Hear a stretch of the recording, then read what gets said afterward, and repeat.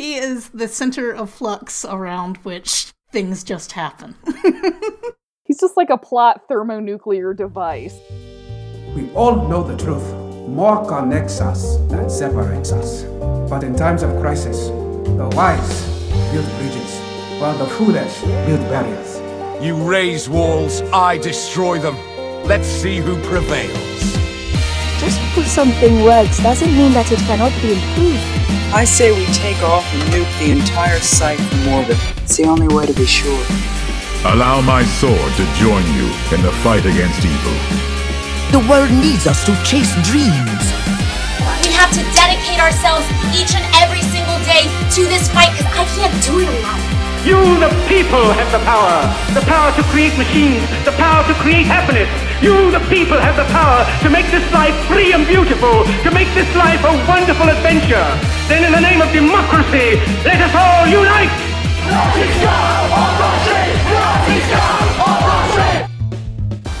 Welcome to the Skipping Fantasy Show, Reading Rangers. I think it's going to take longer for you to assemble your auditor's report than it did to solve the case. Nancy Drew in space!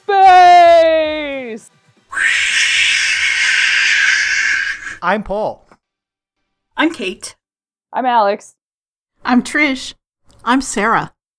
And we're here on Reading Rangers to talk about the latest Vorkosigan reading of Vorkosigan read-through, Memory. Yee! My favorite book! It's, like I said on my Goodreads review just today when I finished it, I have no words. I hope I find some words for the podcast. This is a major landmark in the series. I understand that Bujold doesn't want this collected in any omnibus just because she thinks it stands alone and stands as a major marker, and it is a major turn and change for Miles and the entire Vorkosigan universe. It's fucking literature, man. It is. I like the summary in the chronology. Miles hits 30. 30 hits back. I hadn't seen that. Oh god, it's so accurate though. Yes. Yeah. Miles having his 1/3 life crisis or something. Well, I think, Trish, you had a synopsis with a little bit more meat on its bones.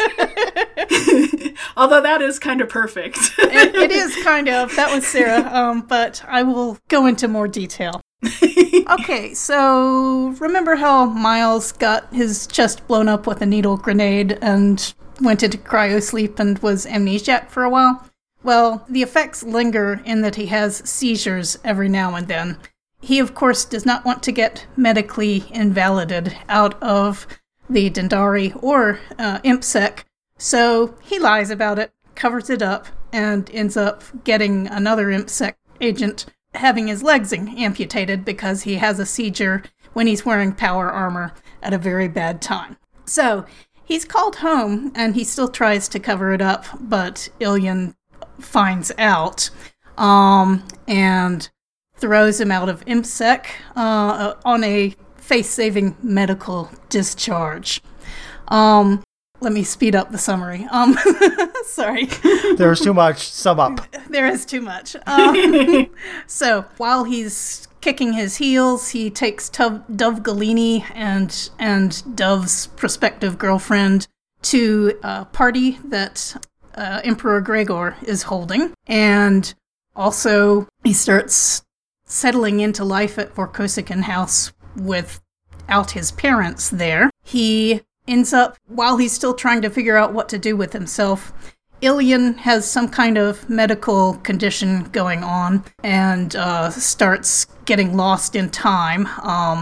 And the new guy who gets promoted locks him up and won't let anyone see it. Miles gets Gregor to turn him into an imperial auditor, which is sort of like an inspector general or special prosecutor, basically a lot of powers. And turns out Ilian has actually been attacked, not just had some kind of stroke or something. And Miles solves the mystery with the help of Ilian and Dove, despite Dove's being very angry that Gregor steals his girlfriend. Not that she ever really belonged to him. Damn straight. Very well. And in the course of all of this, Miles is finally having to face the fact that at some point he's going to have to integrate his two selves, Lord Vorkosigan and Admiral Naismith, and he's run out of time to faff about with making that decision of who he is.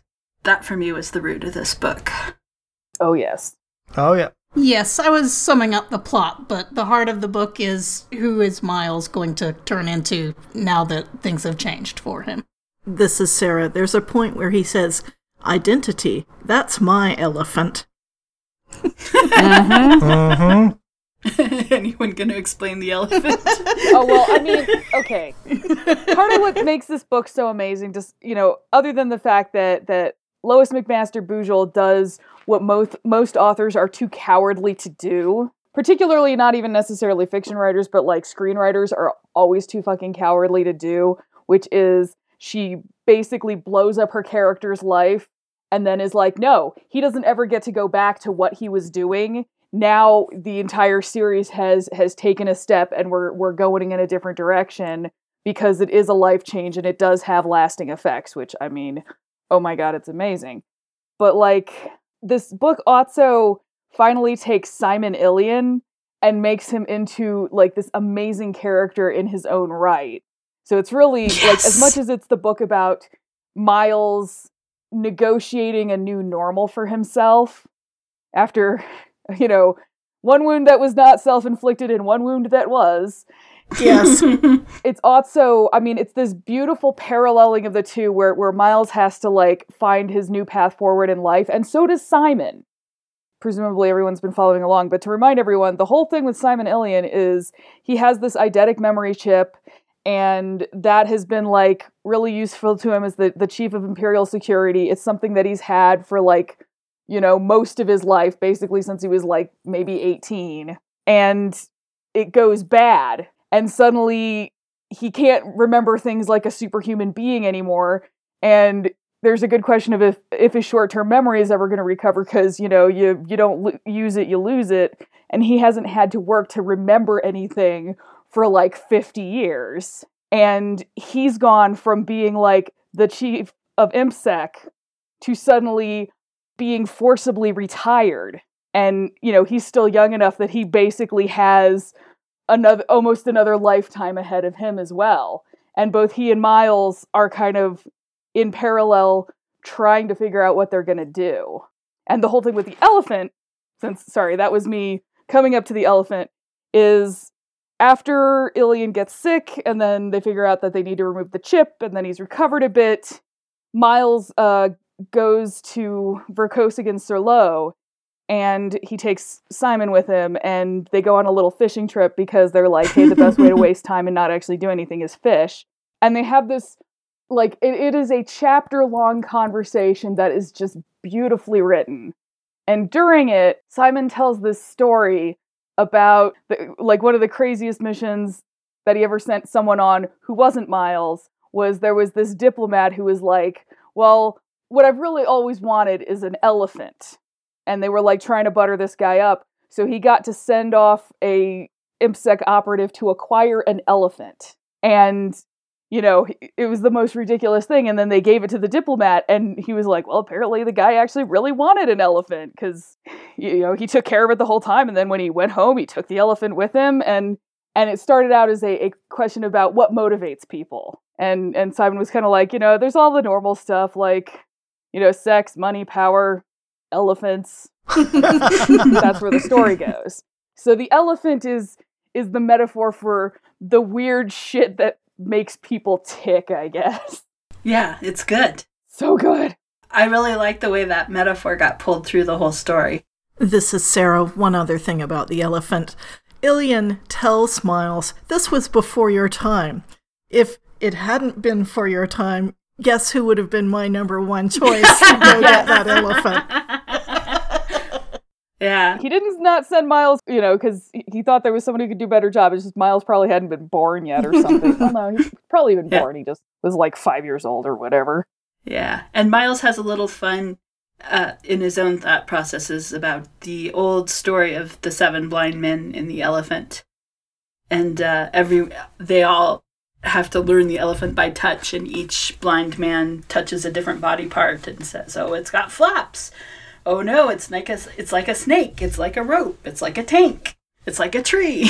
It's like a wall. Yeah. Yeah. And so the hard part sometimes is just actually getting the whole picture, which is, after all, what Nancy Drew in space has to do.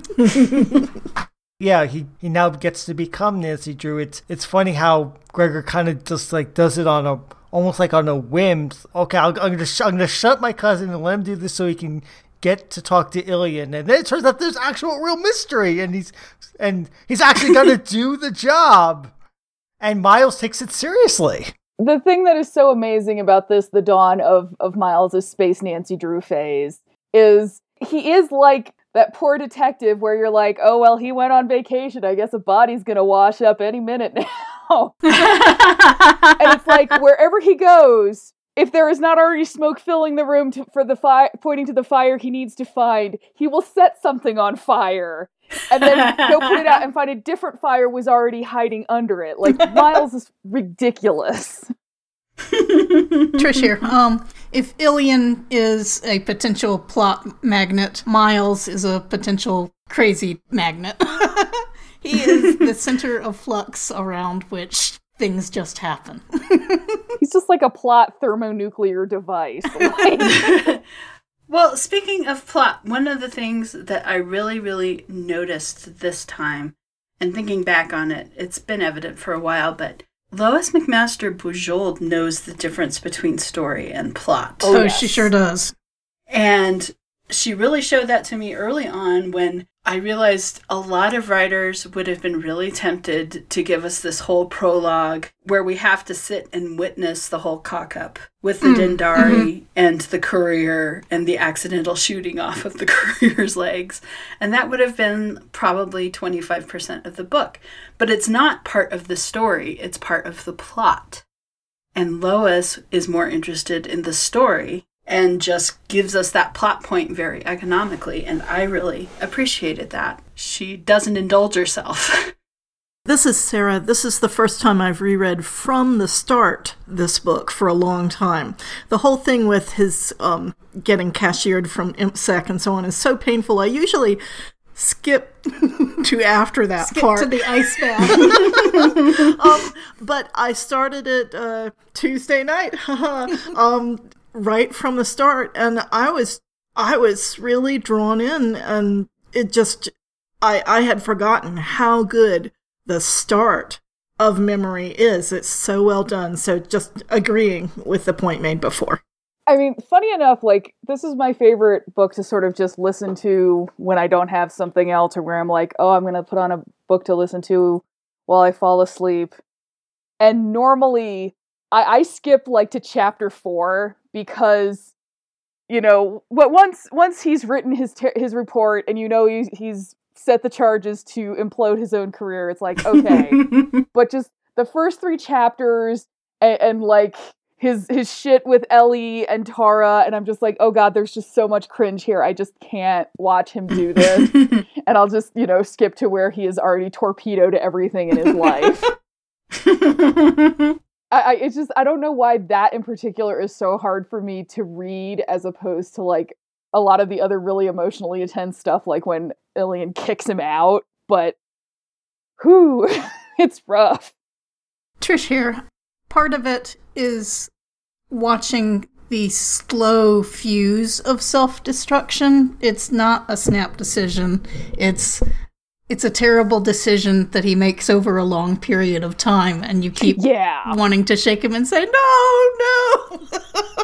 Like, I mean, it's that first 3 chapters, like, at any point in those first 3 chapters, because chapter 4 is when he, like, goes to the office and hands in the report. So, like, anytime in those first 3 chapters, he could have been like, you know what? This is a really dumb idea. What makes me think that I'm so fucking smart that I can hide something from the entirety of ImpSec? But of course, that's what makes him such a wonderful character, because he, you know, he takes his hubris and he makes it into a little harness and he runs himself up the flagpole. This is Sarah. I just realized that this long, slow fuse of him writing and then miswriting the report reminds me of Hamilton, where Alexander Hamilton is writing that pamphlet and everyone is saying, no! The whole cast is saying, no! No. This is a bad idea. Kind of like the entire country right now with Howard Schultz running for president. God! How loud do we have to say no? The difference here is that Miles and Alexander Hamilton are likable characters. So we actually feel sad when they're making terrible mistakes. Right. This is Sarah. I'll go ahead and say the early part about with Ellie and Tara, I actually really liked the part with him and Tara on the ship. Well, there was the whole queasy feeling of Miles reminding himself that every time he's with Ellie or Tara, he's breaking the rules. But apart from that, I liked the part in him being shipboard with Tara where they're talking about it turns into an identity conversation. She asks him about Mark, and he's happy because unlike Ellie, she doesn't say whatever, that rat clone of Ellie. That little clone. Right. She says bad things. Ellie says bad things, but Tara says in genuine interest, how's Mark? And he's talking about, well, he's taking an accounting class. Accounting. I can't understand that, And she says, maybe there's more accountant in you than you realize. And he says, no. And then he becomes an auditor. The foreshadowing in this is just chef kiss. Trish here. Of course, that auditor position does mean a little something different from a CPA, but... It's still a connection. Yeah, well, the great thing about this job is that Miles gets to use his twisty mind to unravel other people's plots instead of making up his own plots. Yeah, that is kind of like a indication of his change, where he's not running a scam on other people. He's finding out what the scam is because now he's got the expertise on scamming people. Right. But, he had one last chance to go back. Lucas offered him basically everything that he could want at one point. And I've never been so proud of a character before when he says no. What's that wonderful line about you can't have your heart's desire if you give up your heart? Right. Yeah. Oh, it's such a good... Oh, man. There are a lot of really great lines and paragraphs in this book. Yeah.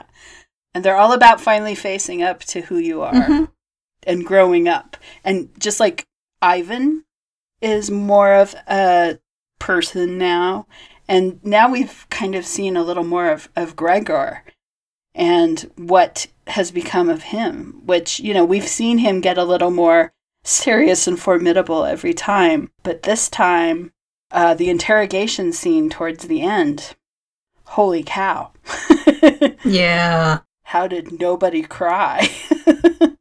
on a lighter note, I had forgotten that the Empress's name was first name was Lisa, so when she's introduced, I didn't realize at first, and I was listening oh my god, wait, oh no, I forgot about this part. I forgot about the Emperor takes Lisa and charms her away from Dove, who's really...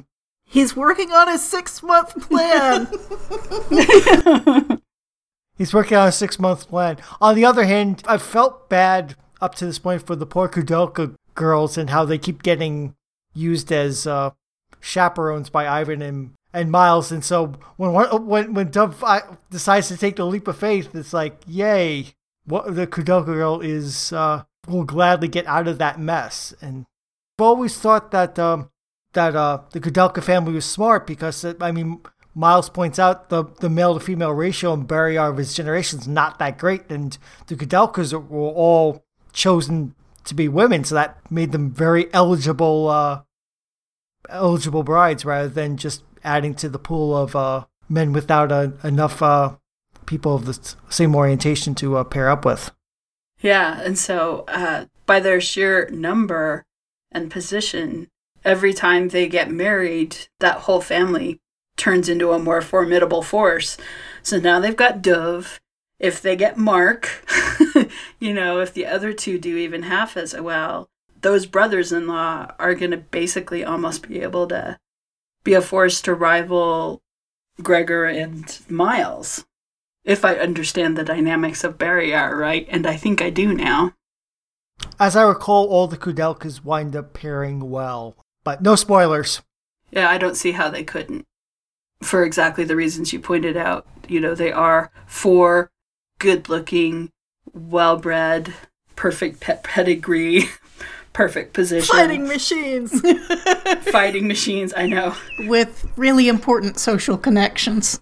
Right. But I did kind of briefly, I never actually read the whole thing. I couldn't make it past the first chapter, but briefly I did think of the alternate version of the Bennett sisters in Pride and Prejudice and Zombies. I could totally picture these 4 girls like in a star formation with weapons out. Hell yeah. I like that. Yeah. The Bennett sisters of Barrayar. This is Sarah. I want to circle back to Gregor and the interrogation scene. So there's a part where Harosh is explaining why he fell back on Dove Galani as a scapegoat. And he's really speaking of Dove as just a throwaway. He didn't matter to Harosh. And Gregor gets even more quiet, and Miles has never seen him this angry. And to me, that was partly personal and partly Gregor the Emperor. Gregor the Emperor has been working almost his whole life on the Comoran-Barrayaran reconciliation. Dove Galani is the shining star of the reconciliation effort, but Harosh doesn't care about that. To him, Galani is just a throwaway Comoran, and it is kind of a foreshadowing of what Mark later says. He would have started doctoring the reports being sent to Gregor for his own good, because Harosh knows best. And you could just, to me, none of this isn't really stated. You just see Mark noticing Gregor get really quiet. I'm sorry, Miles seeing Gregor get really quiet.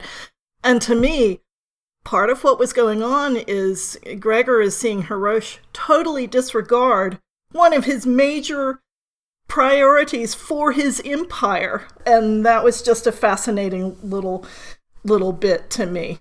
Trish here. Yeah, this is a book really worth paying attention to the small details, because everything isn't explained for you, but everything is pointed out for you.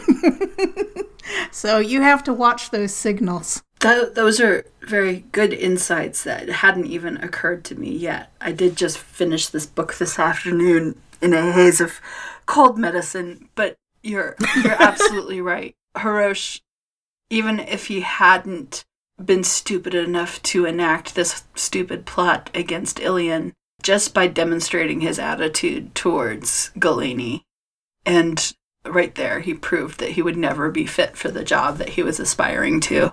Yeah, naked ambition, disregarding the Imperium and claiming that he's a good servant of the Emperor, whereas, no, the tranquil fury, which is the phrase I kept thinking of as Gregor's listening to him just unravel his plans and plots. It's like, you don't get what makes Barrayar, and you make a bad choice for the head of IMSEC. I did find it interesting that Miles turns down the job right off. It's like, nope, don't want it. And because we already seen that this was apparently what the idea was from the beginning, was Ilian was trying to groom him for, but I don't think that ever would have worked, even if Miles hadn't been so stupid as to have got caught out in the lie and cashiered out. And I did notice, I did like the fact that Ilian makes it clear that he had known Miles was lying for a while. So it's not even if he had told the truth report, he would have been caught because he had lied back when the event first happened about the seizure. So Ilian had his number right from the get-go, and Miles' sin of hiding stuff from IMSEC was longer than the time frame of this book, and Miles pays that cost. I mean, lands on his feet. I mean, I think he needs to get cashed out of IMSEC to become an auditor, but it's a painful, permanent, as Alex was saying, it's a permanent blowing up of Vulcan, to use the Star Trek 2009 version. And because I remember when I watched the movie, like, they can't keep Vulcan blown up, can they? Yes, they can. Yes, they can. I mean, honestly, I would have been madder if they hadn't. I was expecting that throughout the movie. Okay, they're going to get Vulcan back somehow. They're going to get Vulcan back. Time machine. Going back in time, something. No. Just like poor Miles here. Miles does not get to go back to being for the Dendari or to be to work for IMSEC. He can't. He has to go forward to something new. Yeah, I think we'll see him noticing soon. This is my little prediction, that he'll realize that actually Hirosh probably did him a favor. Like, he was pretty close to being in the trap for that position. If it hadn't blown up in this way, he might well have, in a couple years, wound up stuck with Ilian's job instead of ending up where he does. And Ilian's job he would have just been a trapped animal the rest of his life. So soul suck in the bowels of a hideous building. I mean, I love how the IMSEC headquarters once again is described as the most hideous building on Beria, and yet I would go there and want to photograph the gargoyles and everything, damn it. Oh, sure. Well, Bujold did a wonderful job of contrasting IMSEC headquarters and Vorkosigan House. The two main kind of centers of action in this book, or these two buildings that are so important. Vorkosigan House has windows and a view and tradition and beauty and they're only 4 kilometers away from each other. Because Miles walks home from IMSEC, right. One of the... Right? At some point, right? In a very plot-important fashion. As it so happens, yes, it saves his bacon. I did like the little detail, like, why does Miles have the little bedroom he had? Because that would be the hardest one to throw a grenade into. Right. Yeah, that was a neat revelation from Cordelia. And a nice little callback to just how precarious the Vorkosigan's existence was, and I mean, as witnessed by the attack that caused Miles' deformity. Yeah, they've come a long way since the bad old days of the Pretendership and Civil War. This could almost feel like a valedictory book. Like if she had wanted to end it here, because when Miles goes back to the hill country and revisits, I never figured out how to say their last name, Sizurek? Sure. Yeah. Yeah, visits the family and sees how they've come along and gets his little lesson from Mama Sizurek. That was possibly my favorite part of the book, but at the same time, it was also maybe the most melancholy, because I was just like, it reminded me a little bit of the 10th Doctor visiting all of his old companions before he croaks. I don't want to go, says Miles. Yeah. But I mean, Mama Sir, what she says is, she was just like, you just go on. Sorry, Miles, I know you're used to having answers that you can, and he has that kind of a similar conversation with himself later where he's like, because this is the book, right, where he says, I'm tired of playing wall. Yes. Yeah. Yeah, because it's a similar thing where it's like, all his life he's been just trying to beat, he's gotten through problems by sort of outlasting them or beating his head against them or whatever. Or lying. And he finally has a problem he can't defeat that way, and he's forced to face the fact that all he can do is just keep living his life instead of, making some kind of grand dramatic gesture and blah. Or changing the rules. Yeah. Right. Because he's finally hit a rule that he can't change. So, this is Sarah. Miles does start to realize he's been addicted to the adrenaline, and he's really let Naismith take over his life, including his sexual activities. He realizes at some point, hey, Lord Vorkosigan hasn't had sex in a long, long time. So it's true. Possibly never.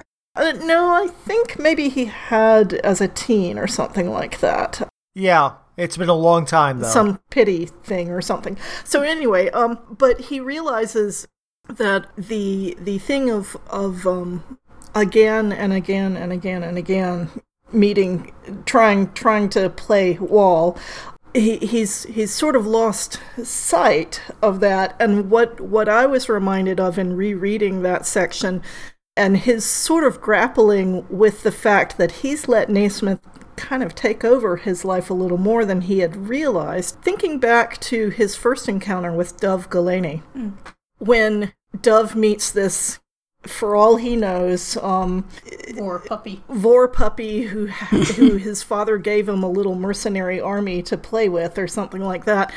Dove catches on that Miles really sometimes loses track of being Lord Vorkosigan, and Miles sees Dove looking at him that way and plays it to get what he wants at the moment, and doesn't take seriously that, this experienced officer is looking at him like you've kind of lost track of yourself for a little bit. So it was just interesting to me to see that come up again, where he's sort of realizing a little bit that Naismith has taken over Miles's identity, maybe more than Miles had realized was happening, and that others saw it quite a while ago.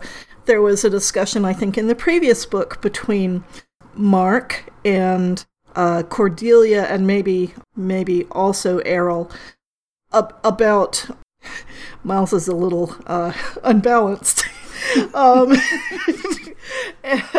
So it's just interesting how, of course, Miles has always been Mr. Forward Momentum, and not always taking a really hard look at himself. It's just like you could almost picture a $20 bill getting passed around from all the people that had made a bet on whether Miles would book it and go be Admiral Naismith forever versus toughie it out. And not even his mother seems to have bet on him deciding to be the Vorkosigan. This is Sarah, but Errol did bet. And I think that's partly because Errol's a Barryaran, and he feels that deep down underneath it all, Miles is a Barryaran too. Yeah. That connection back to his grandfather and bonding with his grandfather over horses. Yeah, at the very core Miles is, which is why when Ellie Quinn tries to offer him that temptation, well, why don't you just come with me and be Admiral Naismith? We don't need a Vorkosigan. We don't need IMSEC. Just come with me. Miles is tempted, but in the end, he can't pull that trigger. He has to go back and be Vorkosigan. He can't be Naismith full-time forever. And I appreciated that. It's like, I appreciate him being handed that temptation and finally saying, no, I'm sorry, I'm done. Twice he turns it down, really. Well, yeah, the Count of Temptation and IMSEC. Yeah, but he turns it down as being IMSEC and Admiral Naismith, or just Admiral Naismith, and forget Barry Yar for a game of soldiers, kind of like what Elena basically has done. Yeah. But we better still get to see everybody a little bit. That's all I can say, as I think I'm the only one on this episode that is reading the books for the first time. It sounds like we will from a little chat we had before we started recording, but I'm not ready to give up all those other characters yet, you guys. This is Sarah. There are some great characters in these books. The thing that was just said about Elena and Baz Jessic quitting. Right. And Miles is just completely stunned by this, but I think it does partly plant a seed that he doesn't water, but later on kind of blooms inside him anyway. I could quit. I don't have to be the Admiral. And he's just so blown away by Elena's saying, well, I've been a soldier, I've done that, and there's so many other things I could do. She had talked with Cordelia and found out that Cordelia had not just been a soldier, but had also been a survey captain and all these other things. So sort of expanding horizons there. Very, very mild spoil in a very, very general way. Cordelia hasn't had the last act in what she does either. Correct. That's fairly obvious because she's still so freaking formidably awesome. She's still the female role model for everyone.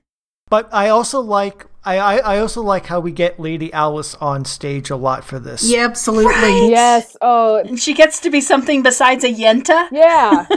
She has needs, desires, and goals of her own, and one of them involves Simon Dilly. And Ivan is so put out when he finds out. It's like, it's your fault, Miles. It's your fault. Do I have to start calling him Daddy?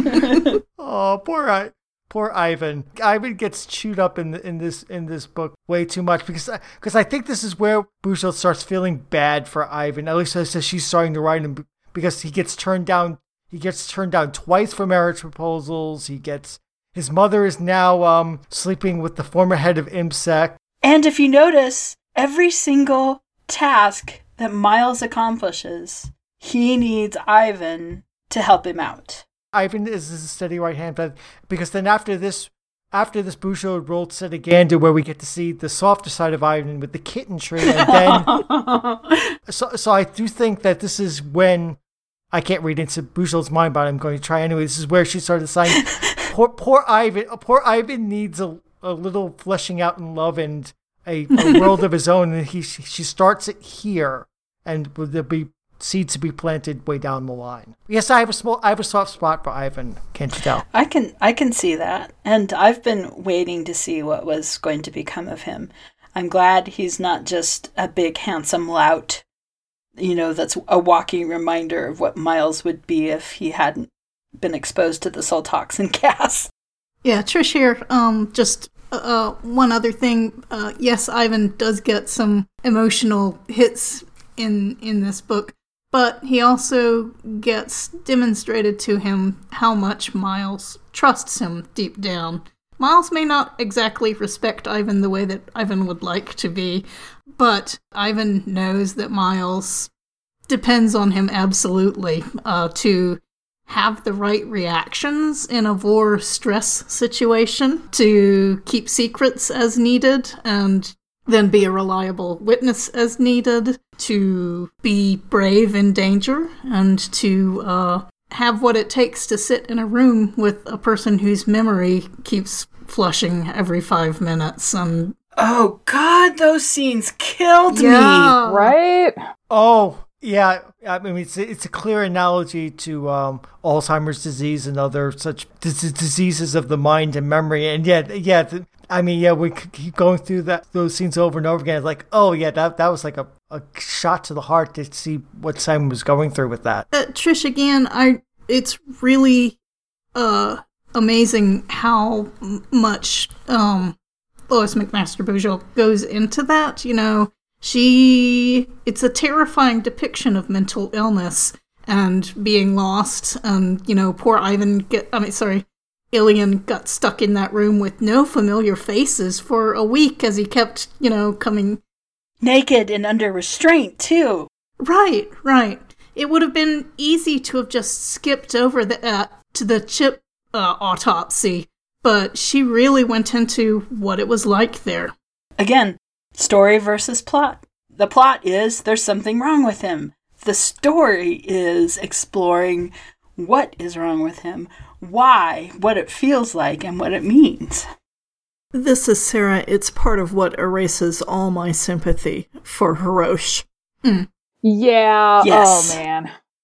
And I usually feel sorry for the villain's comeuppance. Like if a villain cries in the last act, I usually end up crying along with him or her or Ver, but not this time. Wah. Yeah, fuck that guy. So also about Hirosh and my dislike for him. This is Sarah. The thing about him viewing Galeni as a throwaway is not the first time that we see that he really isn't as up to the job as he thinks he is, because he's totally discounting Alice Vorkpatrol's abilities. You're right, yes. And in fact, they slightly discuss this as being a deficiency of him, and supposedly he learns from it and flexes and is a little more able to work for with Alice Vorkpatrol, but since we know he's a lying schemer the whole way through, it may be just placating till he's really strongly positioned enough. But yeah, he was definitely totally discounting the whole social, civil side of Gregor's aims. Yeah, but he betrayed a certain sociopathy when he gave that perfect apology to Alice early on in that call. It was, and Miles even remarks upon how he did it exactly right. It's just like, that's a guy who knows exactly what to do, but doesn't feel it. Indeed. So we're coming in about 35 minutes, and we want to talk a little bit about a couple other things. So, any final thoughts about the book? Let's take it in order. Let's start with you, Kate. Okay. Well, I've been babbling about all along about how much I appreciated the plot versus story thing and the trip down memory lane. I mean, we visited every place except Camp Permafrost. And I'm okay if we don't go back to Camp Permafrost. I live there, so. I mean, we're currently living in Camp Permafrost. Yeah, it's Permafrost right now. Most of us live there, I think. There was a 120-mile-per-hour wind gust in my state at 2 this morning. And I know Paul's living at well below zero, and you are too, Alex, right? Mm-hmm. And Trish and Sarah, what's the weather like there? This is Sarah. It's 11 degrees here in Maryland tonight. Yeah. Balmy! Yeah, so, Balmy! Yeah. Camp Permafrost. We don't need to go there. We live there. All hail the polar vortex. But I also liked watching Miles. Again, I've mentioned Miles grows up here, but he's had to spend time in Vorkosigan house without his parents. That kind of preview of what it's going to be like when they're no longer around for good. And his first pathetic attempts at building a household. And I loved Martin and his brother and Ma Costa and Zap the cat. Yes. And I love how everyone in Vorbar Sultana is suddenly coveting Ma Costa, the undiscovered treasure of a cook. That was all lovely. Except I kept getting hungry. I'm not allowed to have things like peach tarts anymore because I can't digest starch. Oh. I want a peach tart now. That's so sad. But that's why I do all the goofy recipes that I do on the Home Punks. Subtle plug. Alex, final thoughts from you. I mean, this remains my favorite Vorkosigan book. And actually, it is the doorway into all of my favorite books because we're coming up on a bunch of books that I just loved to pieces. I don't know, it's something about Miles' Space Nancy Drew phase that is just really precious to me that I just love. And I think maybe it's because it is the sign of him sort of growing up to the extent that Miles is capable of growing up. And I mean, he still leads his charmed life where he shoots himself in the foot, and while he's hopping around holding his bloody foot, he falls into a pigsty and then comes up with a diamond. Like, that is Miles's life. But at least here it felt like, this is the time it felt like he actually earned it the most. Because he did a lot of self-reflection, and he realized how badly he fucked himself up. And he went in not expecting to win. He just went in being like, there's something wrong. I need to save Simon. I need to, take down Hirosh. And now I'm going to write a really awesome report. And you could tell there was no expectation that it would go any further. He was like, here's my report. See you later. Yeah, he just wanted that captaincy. That's all he wanted. That's all he wanted. And for once he was rewarded with something so great because it felt like he had really, really earned it, and not just by talking real fast. I'm looking forward to getting to know those other auditors a little bit too. I hope they are still a factor moving forward. They seem cool. Another beautiful moment in the when he realizes that Hirosh was trying to bribe him, and he's in his room having this internal massive struggle, and Ilian just kind of knocks on the door, is like, are you okay in there? And he's like, I'm wrestling with the devil. Oh, who won? We're going for best 2 out of 3.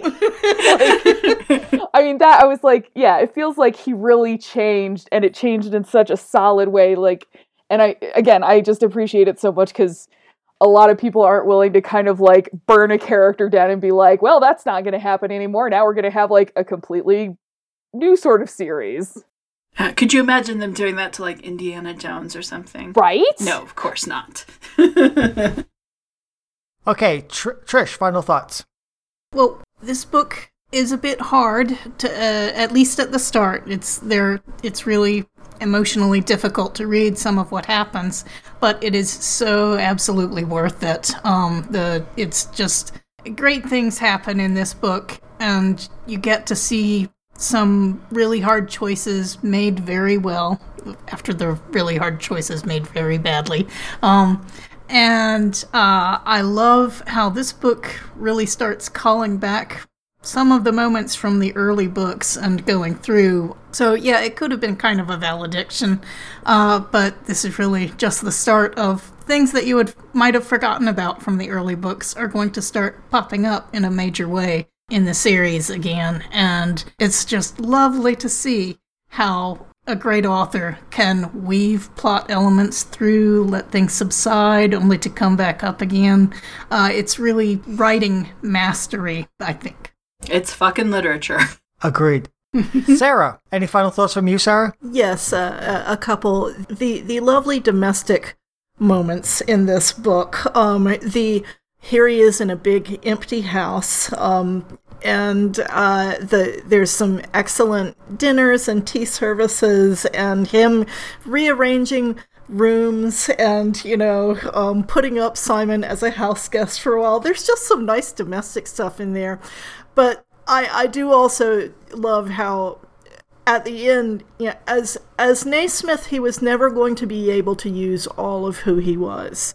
Because the Vorkosigan Barrioran side was pretty much, there was nowhere to go in Naismith land. But as the Imperial Auditor, he gets to use all of who he is. All his twisty wiles, all his galactic contacts and experience. One of the auditors points out Miles knew of a resource to tap for the analysis of the chip that none of them would have known.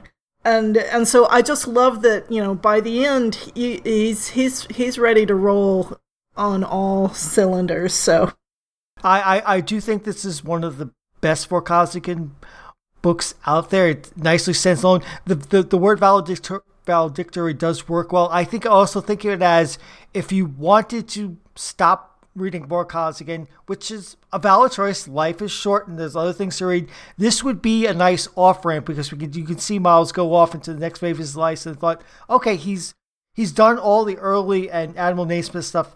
I can go read something else. I mean, as Alex points out, the Space Nancy Drew stuff is pretty damn awesome.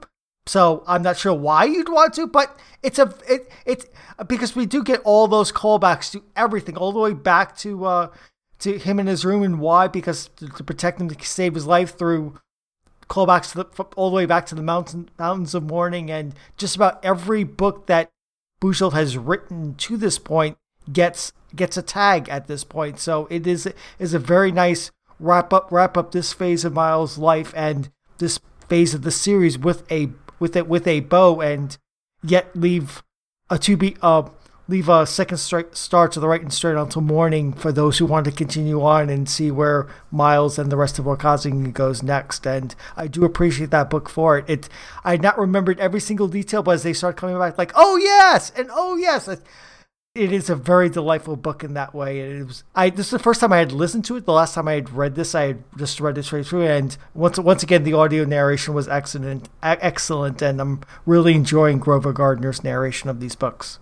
Okay, so we are at the end of our episode. I just want to remind our readers, we can find us on Twitter at Skiffy and Fanty. We have a Skiffy and Fanty Facebook page. We have our Patreon if you want to back us and keep supporting what we do. And we're all over the internets. And now we have a YouTube.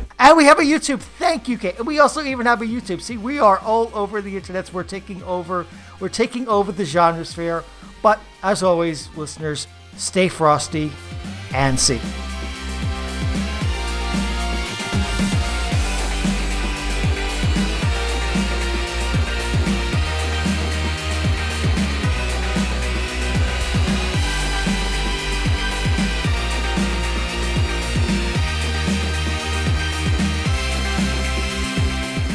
If you would like to support this show, you can go to patreon.com/SkiffyandFanty or find us on Twitter @SkiffyandFanty, our webpage SkiffyandFanty.com, or you can even send us an email at SkiffyandFanty@gmail.com.